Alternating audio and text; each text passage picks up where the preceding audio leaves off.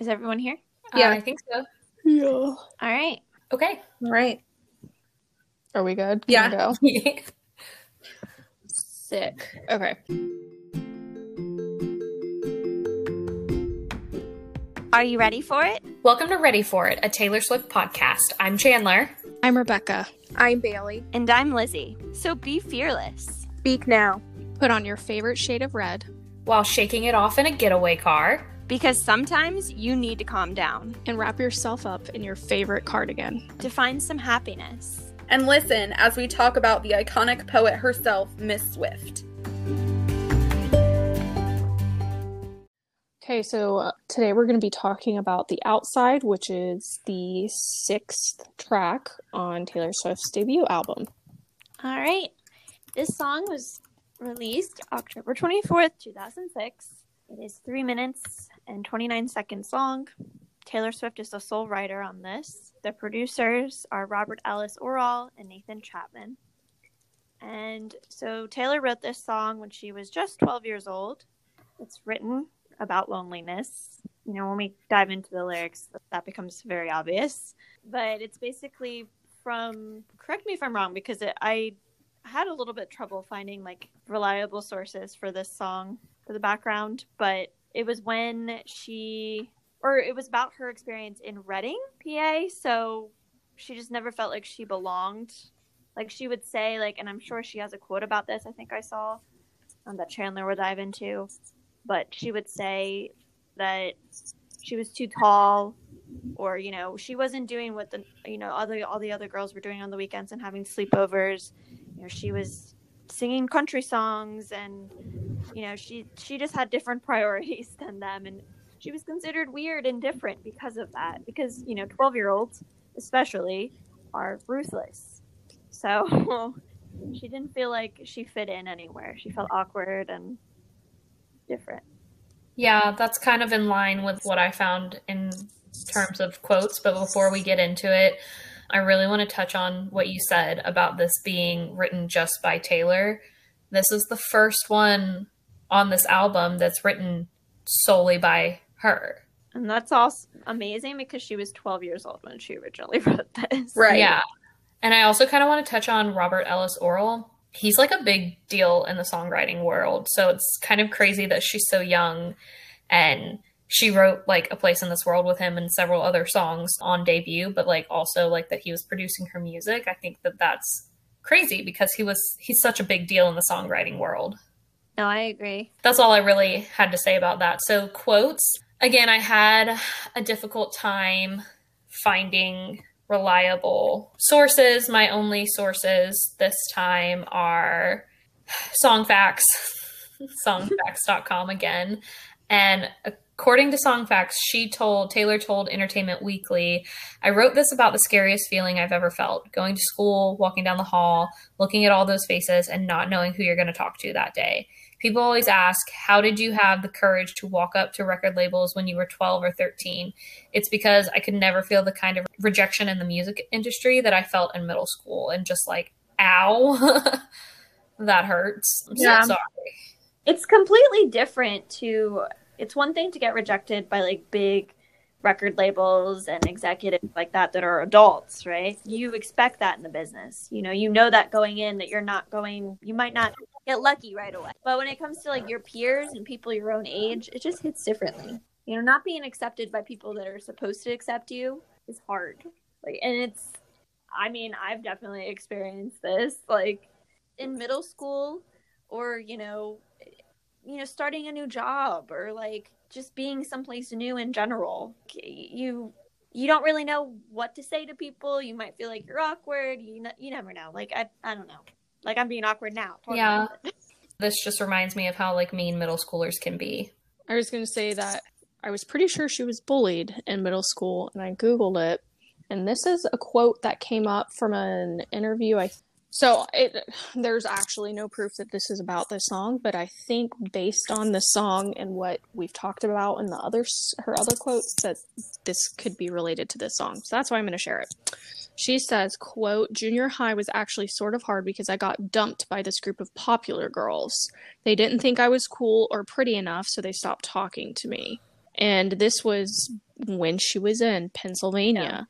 So this was prior to her move to Nashville. So I really do think that this most likely is relating to this experience. Yeah, because when I was researching, that's what I came across, that it was when she was in Pennsylvania. So because when she got to Nashville, she felt like she fit in a little bit more. I remember her talking about also not fitting in very much in Nashville either, because she was always doing her music.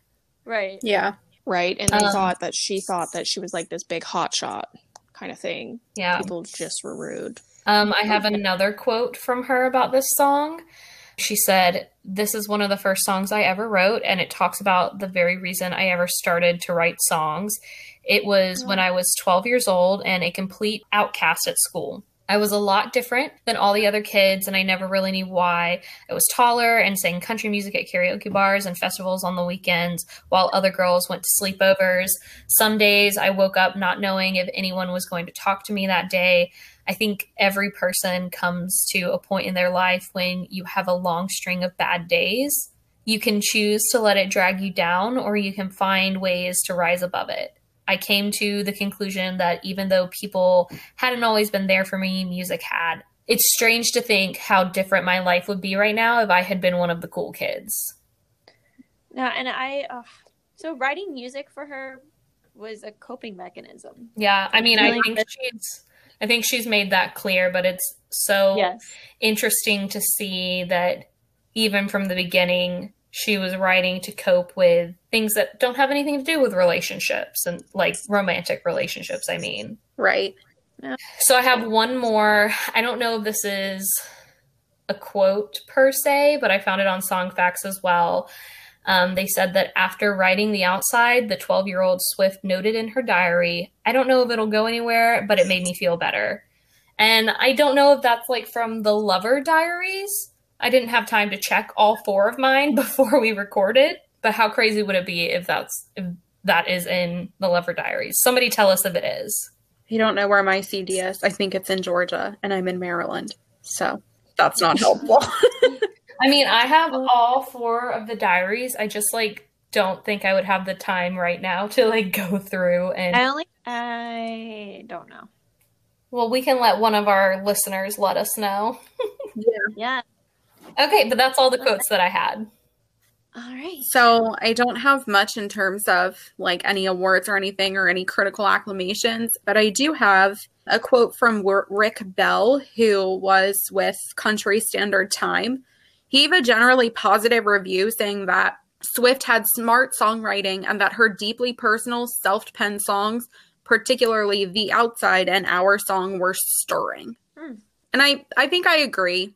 And we'll get there when we get into the lyrics, but it is kind of stirring, you don't really think about how being bullied or not feeling like you fit in really how it makes you feel until you kind of listen to this song. This song when I was younger always made me feel really heard, basically, because I wasn't bullied in the outward kind of way. It was more in the kind of way where they were the popular girls were nice to your face and then they talk shit about you behind your back. Right. And They had that fake condescending smile. Yep. But this song just always, I used to listen to this song and it just made me feel better about my life because of Taylor Swift was going through something like that and she was Taylor Swift, then I would be fine. Right. You can get through it. If Taylor has went through it, then that means you can too. Yeah. That's something that now that I'm thinking about what you just said, Shan, that's something I really truly love about Taylor Swift. Through her writing, we as fans are able to humanize her. Yeah. And see her, because a lot of times with celebrities and especially artists who don't really write their own music or aren't really taking the lead in the creative process, it's so easy to idolize something, and by idolizing someone, sometimes you inadvertently dehumanize them, even if it's not your intention. But Taylor Swift didn't grow up as a celebrity. She completely writes her own music almost solo, and she chooses to bring on people to be to better herself and her music. But these kinds of songs allow us to connect to her on a human level. Yeah. That basic human level of like, we were pushed out, we didn't fit in. Like, we've all felt that. Every single person has felt like they haven't fit in at some point. That's why I know that, she gets a lot, and we talked a lot about, the autobiographical pieces of her music, and she gets a lot of backlash for, I guess, being so autobiographical, but I like that about this song in particular. Like, it's very autobiographical, it's very vulnerable, it really makes you, even if you haven't felt this way, I feel like when you listen to it, you can actually feel what that other person is feeling. Right.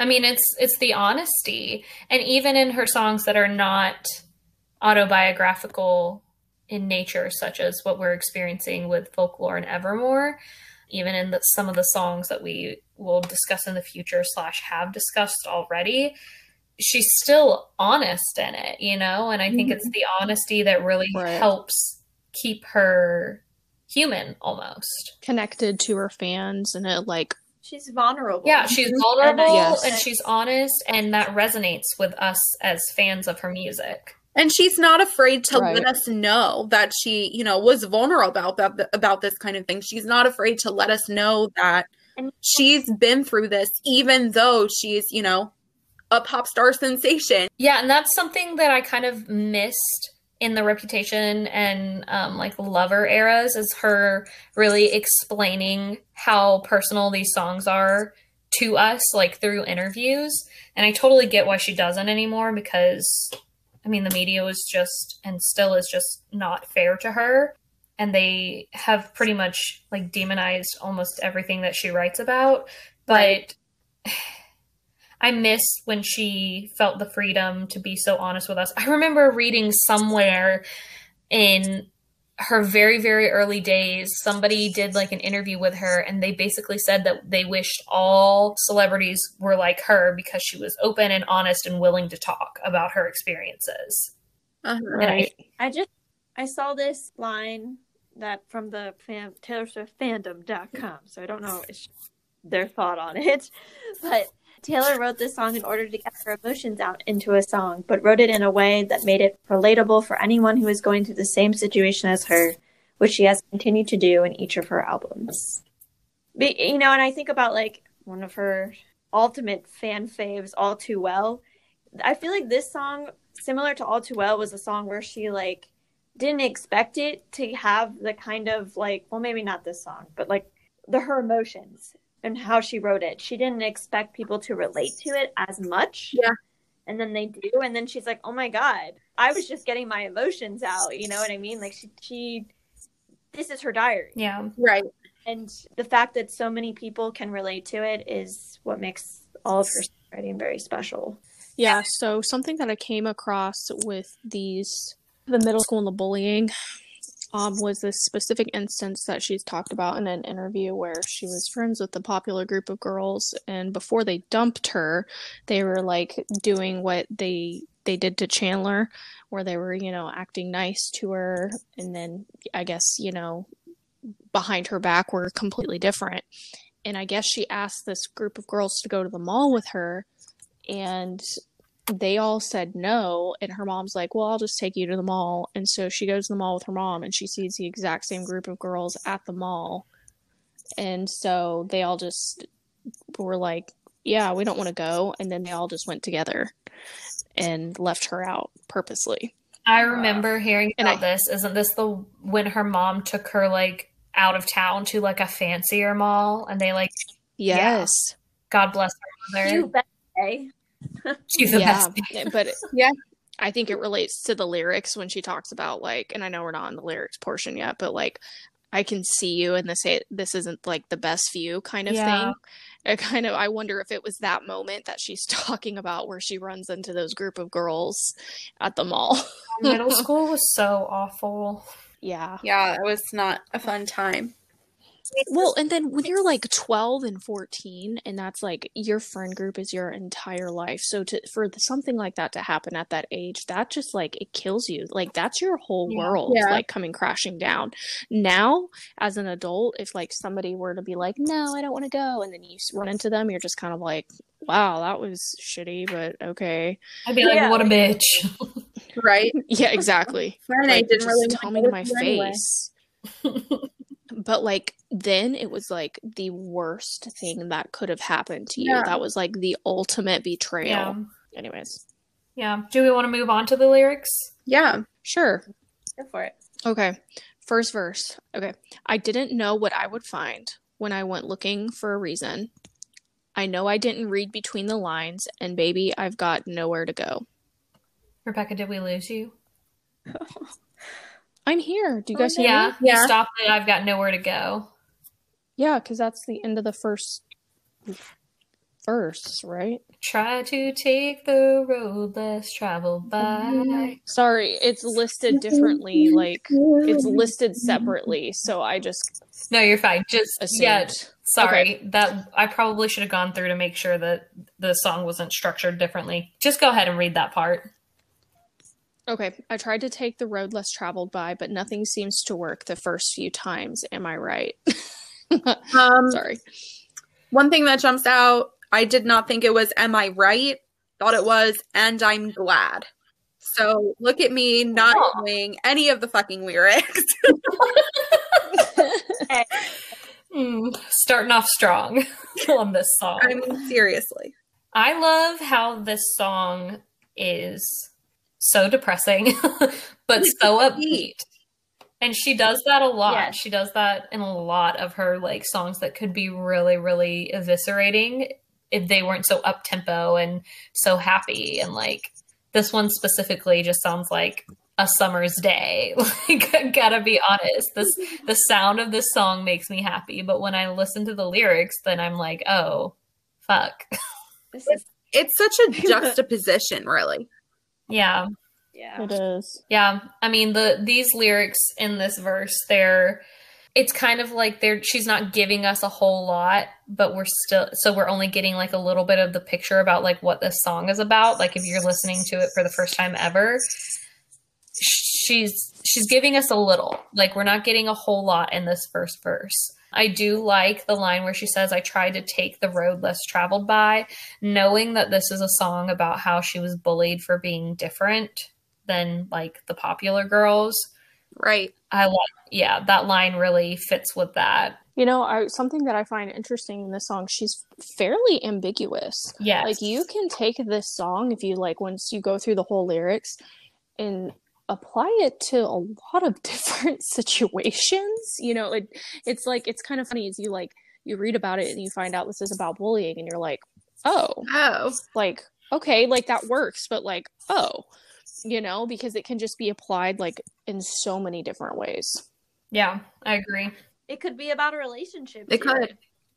I mean, I think that's why, like, kind of, I mentioned this in the previous episode, but with Peace and Folklore, like how her interpretation of peace is completely different than somebody else's. For her, it's about her partner, whereas for other people, it's about their partner, but a totally different way. Like, you know, it could be like, or dealing with someone's mental illness or whatever it is. Like, where that's not at all what she was writing about. Like, that's what makes like a song like this so amazing, because it has tons of different interpretations. It does, and I think it's a really good breath of fresh air because all of her songs up until now, and as a writer, she's known very well for her imagery, and she's very specific in a lot of her songs. Except for Folklore and Evermore and her later albums, but her beginning albums through 1989, she was very specific. She's not very ambiguous in a lot of her music, and so it's nice to see a song where you can just apply it in so many different ways. Yeah. I mean, that's one of the things that's so amazing about her songwriting is that she can be so detailed and so specific and it can still relate to people. But having this song that could be so broad, it could be for anything. I agree. Exactly. Broad's a great word. Thank you. That's what I needed. That's my adjective. All right. Moving on to the chorus. So how can I ever try to be better? Nobody ever lets me in. I can still see you. This ain't the best view. On the outside looking in. I've been a lot of lonely places. I've never been on the outside. This very first line in the chorus really gets me. I feel like, and like I know, I've known probably the whole time that I've known this song that it was about her being bullied and her experience with that. And so just seeing, so how can I ever try to be better? Nobody ever lets me in. It's basically like she's saying, I don't know what's wrong with me. You're not telling me what I'm doing wrong here because you're not letting me in. And that it feels like the kind of desperation that you really only feel in when you're young and you want so badly to fit in. Yeah. Right. I also feel like the first two lines, so how can I ever try to be better? Nobody ever lets me in. Because of, like we talked about before, because we talked about the ambiguity, and Liz mentioned, it could be about, her, trying to get a song, trying to get a record deal. I feel like the first two lines could relate to that. Like, she tried for, I think it was 136 weeks or something like that before she even got a record deal. And, all of these people keep telling her no, but she's like, well, how can I do it if you're not letting me in? You're not telling me what I can do differently to get a record label, It's kind of like getting a job right after like you graduate. Yeah. You need 5 years of experience for this entry-level position. How am I supposed to get experience if you won't let me have an entry-level position without experience? And also, I think it's very interesting here that she sees herself as the one at fault instead of the other person, right? Yeah, because we know this is coming from a bullying situation specifically, and looking back, it's like these were the girls. The girls were the ones that had the problem. It wasn't Taylor, it was them, right? But she's absorbing that fault and saying, like, okay, when you're willing so much to try to, like, make something work, when she's just saying that, like, how can I ever do, like, how can I progress? How can I have any kind of growth if you won't let me know what I'm doing wrong? Yeah, no, I totally get that. And I actually, like, extremely relate to that because I was in a situation in like probably middle school too, where a girl I had been friends with just all of a sudden decided she didn't like me and she didn't want me to be my friend. And she was kind of like keeping other people from being my friend. And I remember sitting there after she was like whispering about me right in front of my face. I remember asking her, what did I ever do to you? Like, why are you like this to me? And getting no answers. Right. That's awful. It's like when you're in like a 3-person friend group. Yes. And there's always like that one person that like is just not in like the wall. Like you just feel so left out of everything. Like this also kind of reminds me of that. Like being the third wheel. You are yes. Also being a third wheel. Same. Yeah. I mean, you just want to like hug young Taylor and just be like, it's okay. Like you are going to be one of the most famous people in the world. Like all those people that bullied you, like forget about them. They're probably kicking themselves right now. Like, or they'll deny ever bullying you and try to like get famous off of TikTok saying yes. you. Seen so many of those. Not that I know that all those people bullied her. Don't want to put that on them, but I've seen all the people talking about how like they knew Taylor Swift when she was in like middle school or high school. Mm-hmm. But you know what's even worse is like she writes these songs about like how she was bullied, and I know The Best Day has to deal kind of with like her bullying as well. She kind of has a nod to that, and like she desperately craved those female friendships, and then she finally got them in like the 1989 era, and she was demonized so heavily by the media with the quote girl squad that she basically had to like go underground with her friendships. Right. Yeah. Which is so when she finally was able to surround herself with like a group of healthy women, you know what I mean, who could relate to her experiences. And anyways, well, so something that was always really frustrating to me about that whole situation and how the media portrayed it, she posted one Instagram with like the caption squad goals, which was something everybody was doing back then. She didn't invent that. Yeah. She just did it because it was basically a trend, and the media went crazy over it. They were vultures, and like to the point where she still won't talk too much about her friendships. If she does, it's through like I know she's talked about Blake, and like she'll give like a part of her interview to like a magazine talking about Blake, like for Blake's interview, if that makes sense. You know what I mean? Like when they interview like somebody else, like, and ask them one question or say like, can you say something you love the most about your friend or whatever for this interview we're doing with Blake. She's done that with Blake and Gigi. And like I think she's done it for like somebody who was like on the Time list of the people of the year or whatever that list is. But she's like she doesn't really directly speak out about her friends anymore. Yeah.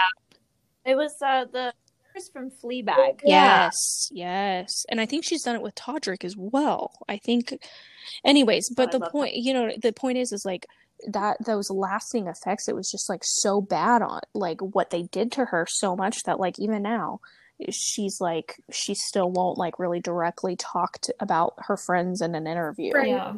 So only like musical collaborators for the most part. Yeah. Disappointing because it's like nobody should ever feel like they have to like hide a part of their life, but I know being a celebrity with its But especially something so innocent, though. Like, it's not even, like, a relationship in the sense of this big, like, protection of, like, the person you're in love with the most, and you want to protect that so it doesn't get destroyed. It's just, like, her casual friendships that, like, and surrounding herself with women who supported her and could relate to her, also being celebrities and under, like, somebody she could have a soundboard off of that wasn't her mom. As much as Andrea is, like, amazing, sometimes it's good to have someone around your own age that's, like, directly experiencing a situation to like talk to, you know? Yeah. And like then the media demonized her for it. And so I just feel so bad because you see young Taylor at 12 years old being purposely left out and bullied, and like she didn't have a lot of friends, and you know, it's very difficult to make friends in the music industry the way that she chugged out freaking albums and like cranked those albums out and like went on tour. Because like if you think about it, the first 13 years of the music industry for her, you know, with her cycle of like putting an album out every 2 years, she puts an album out, she spends time touring, and then while she's touring, she's writing her other album. She gets a short break where she finishes writing her album, and then she's on to promoting her next album, and then it just like continued.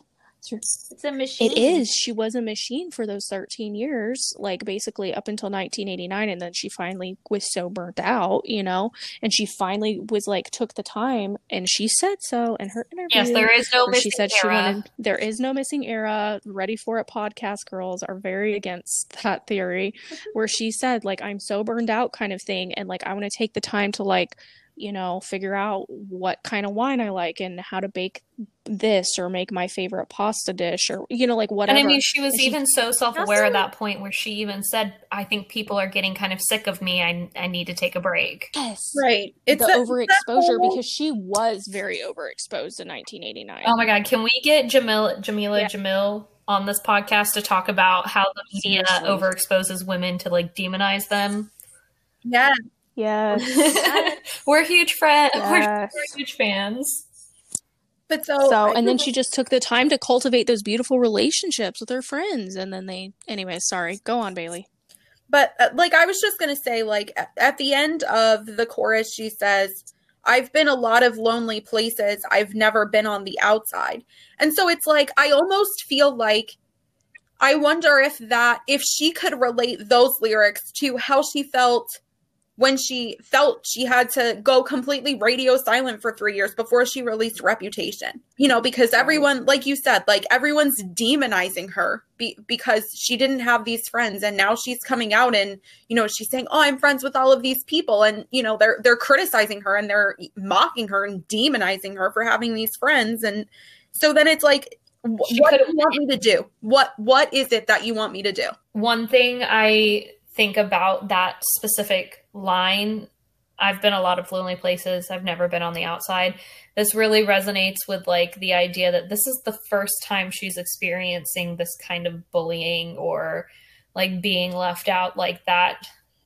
I don't know, that really resonates with me the way that it's phrased. It's like when you realize for the first time that like gut wrenching moment, that like heart dropping moment when you realize, oh, these people are actively leaving me out, Right. you know?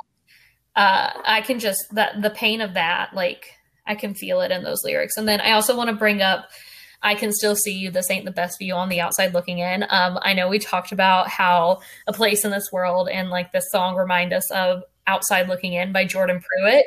I was gonna mention it like before too, like how this song still reminds me of And a Place in This World. Yeah. Yeah, Jordan I Pruitt looked up the song and she wrote it. It was released in 2006. It was like a few months before Taylor Swift's album was released, but I think it's so ironic that these are very similar songs that were being released by these young singer-songwriters about the same thing about the same time. Yeah, I mean, because it means that it's a trend among especially songwriters, and it's funny because like nowadays songwriters and people that are making art are often celebrated a lot more. I mean, I can't speak for every middle schooler out there and but I think that times have changed in that way because like you see things like online, you see like there's more outlets for them, and whereas in the early to mid 2000s, doing things like that wasn't as normal, if that makes sense. Songwriting and performing on the weekends, and like then again, kids can make fun of anything. Right. They'll find a reason. Yeah. If they don't like what you're doing. It also has a little bit of jealousy. Like people, want a talent. They want to be different too, but they don't understand that yet. And so what do? They isolate a girl. They bully her. And it's not right.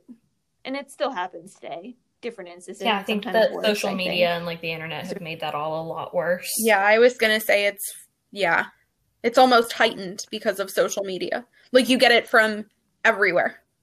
Yeah, because we got the very first like tail end of like social media like bullying with like Facebook groups like about hating certain people at school or whatever.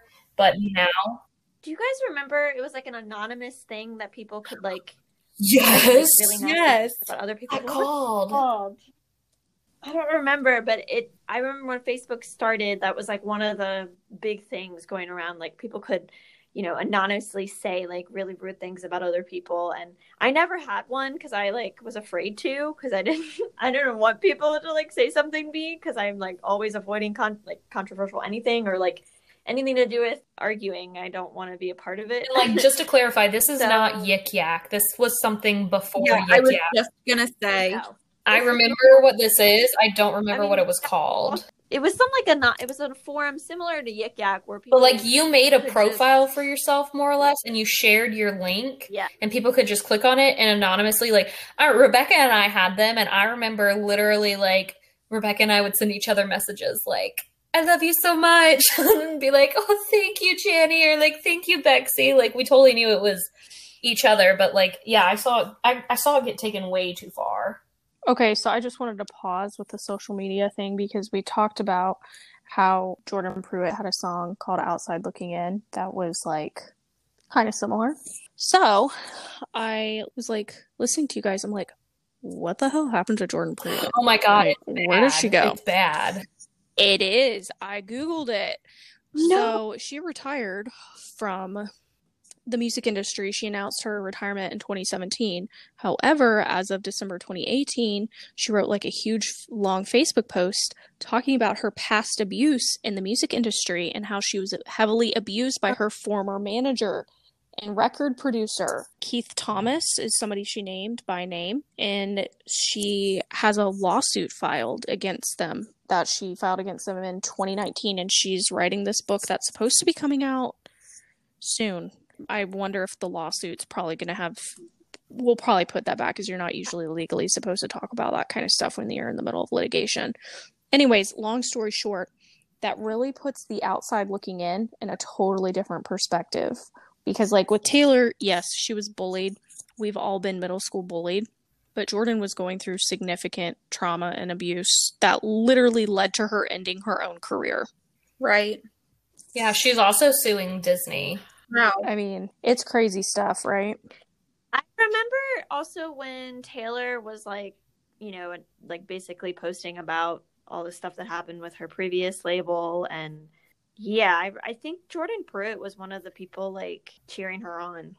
I'm pretty sure I remember seeing her, like, I'm going on her Twitter right now, and I don't think I have time to, like, scroll all the way through. But I remember her, like, tweeting at Taylor and saying, like, you go, girl, pretty much.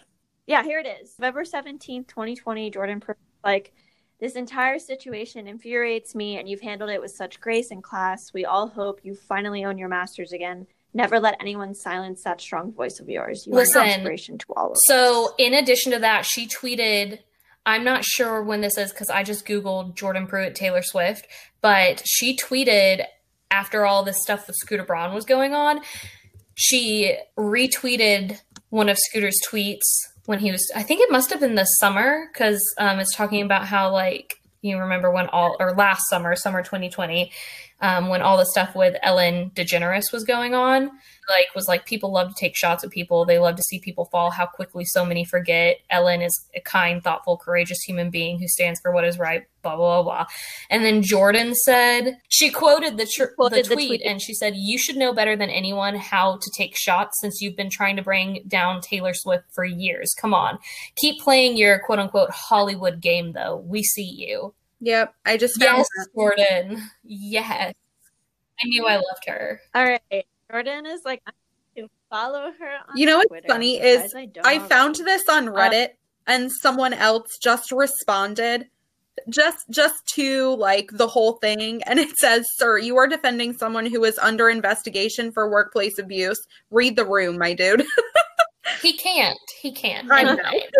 And, you know, Jordan Pruitt, I mean, we could go on and talk about her, but she also had a baby girl this past year, and she said she can scream her. She was like, this sounds so silly, but when my baby girl is super cranky, I put Taylor Swift on shuffle and it soothes her. She can be screaming her head off, and as soon as I put on all God. Too Loud, okay, this literally warms my heart so much. I'm literally scrolling through like all this stuff where I Googled Jordan Pruitt, Taylor Swift, and it says like Selena Gomez and Jordan Pruitt have showed solidarity with Swift. Like, I'm not going to go into it, but like, I was such a fan of Jordan Pruitt when I was younger because she was one of those Disney Channel people. She had music and like all my favorite Disney Channel original movies, and like I was a huge fan of hers. I remember when she was on The Voice, like, and it just really warms my heart to see that she's also a Swiftie. I love it. Yes. Yeah, she's like retweeting Long Pond Sessions stuff when it dropped. Like, Jordan, yes. Okay, but back to their songs being similar. Yes, they are very similar, but I think it is really telling that how they came out around. They're around the same age too. And, like, yeah, she's about to be 30. Taylor Swift just turned 31. So they obviously can relate to each other more so than we will ever know. We've all been in situations, I'm sure, of like being bullied and being outside of something. You saw me there, but never knew. I would give it all up to be a part of this, a part of you. And now it's all too late. So you see, you could have helped if you had wanted to, but no one notices until it's too late to do anything. So one of the things that pops out to me is, and now it's all too late. So you see, you could have helped if you had wanted to, but no one notices until it's too late to do anything. So that it almost, like that lyric could almost be related to the sexual assault trial that she had. Like, no one notices that, you know, this is an issue in the industry until it's too late. Oh. I never and also Jordan Pruitt's situation. Obviously, we know that's not what this is actually about because this was like years before, but that's an excellent parallel. Like, and you know, like no one notices until it's too late to do anything. Like, and it's the same thing with the situation with Scooter and Big Machine. You know, these record labels are pariahs to these artists, especially female artists. But no one notices until someone goes through it, and now they're in the middle of it, and it's too late to do anything about it. I also kind of see those specific lyrics as like almost a warning to like bullies out there, like, because you never know, trigger warning, you never know what somebody is going through, and you could push them over the edge. Like, that is completely possible. Right. So it almost feels like she's warning her bullies, or not her bullies, but just bullies in general. Mm-hmm. two different songs and about different things, but I think about 15 and I think about when she says at the end, like, I realized some bigger dreams of mine. Like, this kind of reminds me of that because obviously she's talking about something different in 15, but this is kind of like saying, like, okay, no one notices until it's too late to do anything, and so you're kind of like, right, yeah, SOL. Like, oh, like nobody noticed her until it's too late because she's like famous, or am I misunderstanding it? Yes. I also like in the beginning of this chorus where she's talking about how, like, you saw me standing there, you knew I was on the outside, but what you don't know is that I would give up everything to be friends with you, like to be a part of your group. Like, I think that's so relatable to just sit there and like feel ostracized and just be like, I would do anything to make this go away. I would do anything to have friends, to have people to talk to. Yeah. No, and I think like she's really careful, kind of like what we were saying about the first verse. Like, she's really ambiguous because she's not really being like too specific about like if she's talking about an individual, like, you know, one specific friend of hers that used to be her friend, or a group of girls, or whatever the situation is. And unless you know the background of the song, like, because she's saying, you saw me there, like, she's constantly saying you don't know if that you is like, you know, one person or a group. Yeah, I mean, it can be applied to like one person or a group, and it's like you said, it's ambiguous. She's making it so that a lot of people can relate to whatever she's trying to say in this song, and they can fit it to their own situations. Right. Rebecca, any thoughts on this verse? I'm sorry, guys. This is one of my skips, and like, I struggle with this song. It's a good song, you know, but I don't have a lot of strong emotions about it. I feel like I'm like that I'm Kronk from Cusco.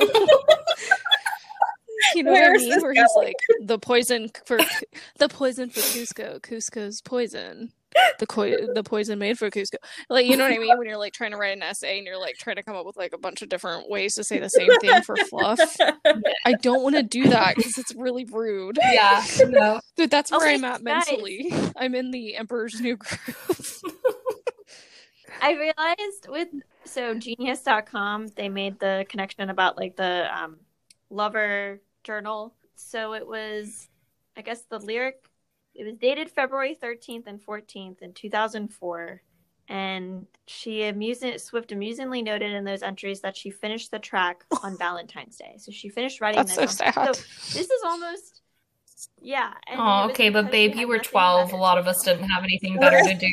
Right. Like, no, I mean, I know obviously Come on, she's 12. I remember what it was like to be 12, but you know, looking back, most of us didn't have anything better to do on Valentine's Day when we were 12. Right. All right. So the chorus repeats itself, and then according the to bridge Genius.com, to me on Genius.com says, bridge? Oh yeah, that's a bridge. What a bridge. Okay, so I'm looking in. I get my lyrics from the album booklet, and she has no bridge. She repeats the chorus, and then it repeats again. But she I don't think she changes the final chorus any. But she writes after the second verse. She writes repeat chorus, and then she writes out the chorus. Yeah. So the chorus repeats twice, right? Yes. Yeah, but it looks like it's the same. Mm-hmm. Yeah, so I think the only real difference is that at the beginning of the second repetition of the chorus, she gets really quiet. The music gets really quiet. And then when she says, nobody ever lets me in, it like really, the music. Yeah. Yeah. I get what you're saying. I always thought she didn't say, oh yeah. I always thought it was like, oh. I don't know why. Oh. Yeah. Yeah. Yeah, I mean, this is just a very simple song. But she was 12. She wrote it when she was 12. So. And this was her first, like we said, the first song that was solely written by her on the album. So we can't expect it to be like a masterpiece. But props to her for really putting this song on her album 4 years later after she wrote it, because when you're 12 compared to when you're 16, a lot can change. Like, she could very well not have put this on the album because it just didn't apply to her life anymore. But I think she said this was like the first song she wrote after she got her first guitar, or after she got a guitar. So, I mean, I love it. It's kind of an homage to like her roots, even when we're looking at this and we think like this is her roots, like this whole album. I don't skip this song, it's so relatable. Mostly because I think that the music is really fun. I really enjoy how up-tempo it is. And so that's kind of why it's not really a skip for me. But I can see how people would skip this one. It's a skip for me. I'm honestly with Becca on this one. Like, Bless you. It's really not one of my favorites. I would skip it every time. Unless I was committed to listening to the whole album all the way through. I'm not keeping it. Yeah.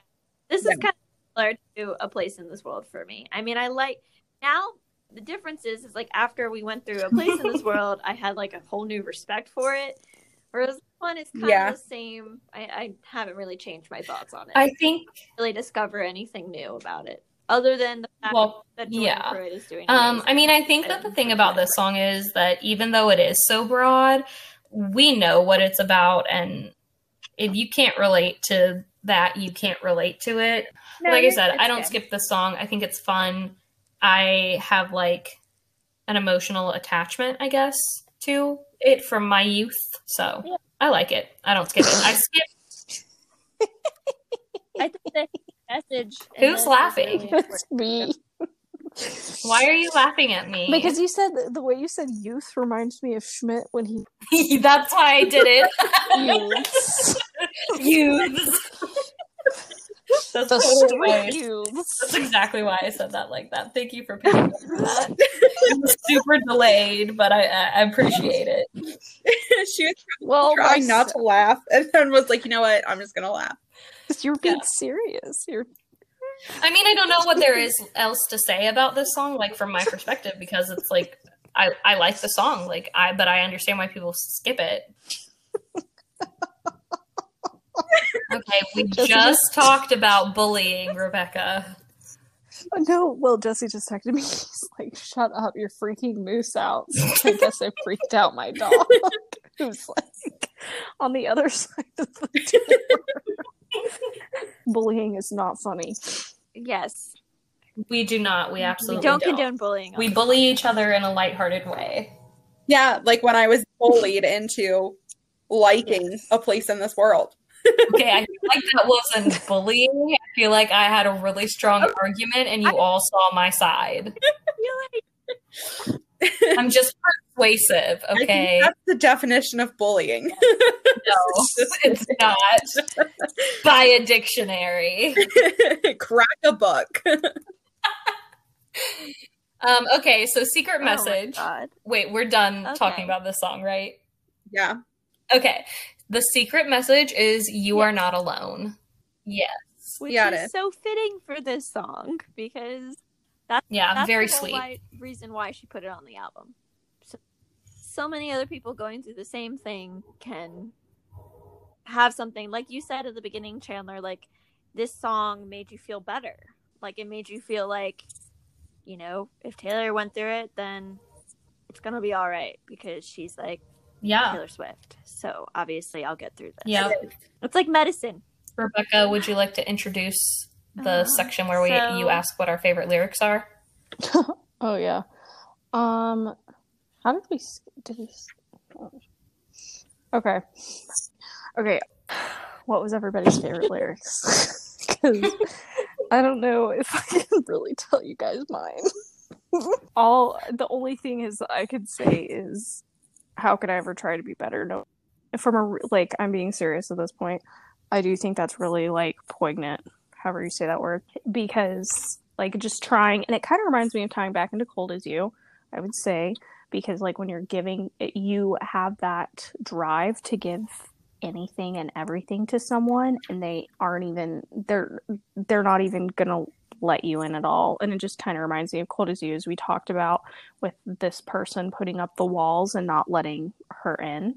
It's a very good it's the same kind of thing, whether it be a friend group or significant other or you know, you're trying, you're giving it your all, or you're just being yourself and they're just not accepting you. They don't like you for whatever reason. And you're just like, what the hell? What do I have to do? Like, in a way, this could be a song, like if Taylor wrote a song like this now, it would definitely be a song that she is talking to like the media, she's talking to the general public. Like, what can I do to like, what do you want from me? The perfect. Yeah, basically. Really.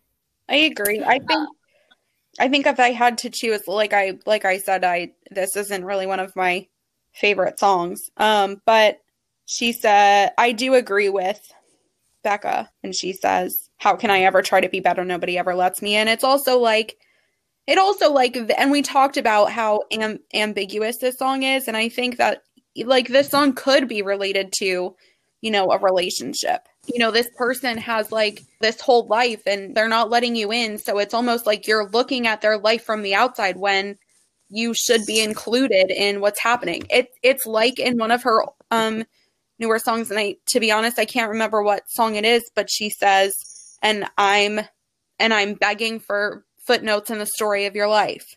Let's tolerate it. Is it? Yeah.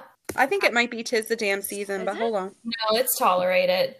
Because it goes. What did you guys say? I missed it. I was catching up on my neighborhood drama. I'm begging for footnotes in the story of your life. That is Tolerated. Drawing hearts from the byline. Always taking too much space and time. What would you do if I took this dagger? Okay. Well, yeah, it's almost similar. Dramatic. I'd say my favorite lyric is, I've been a lot of lonely places. I've never been on the outside. And let me tell you why.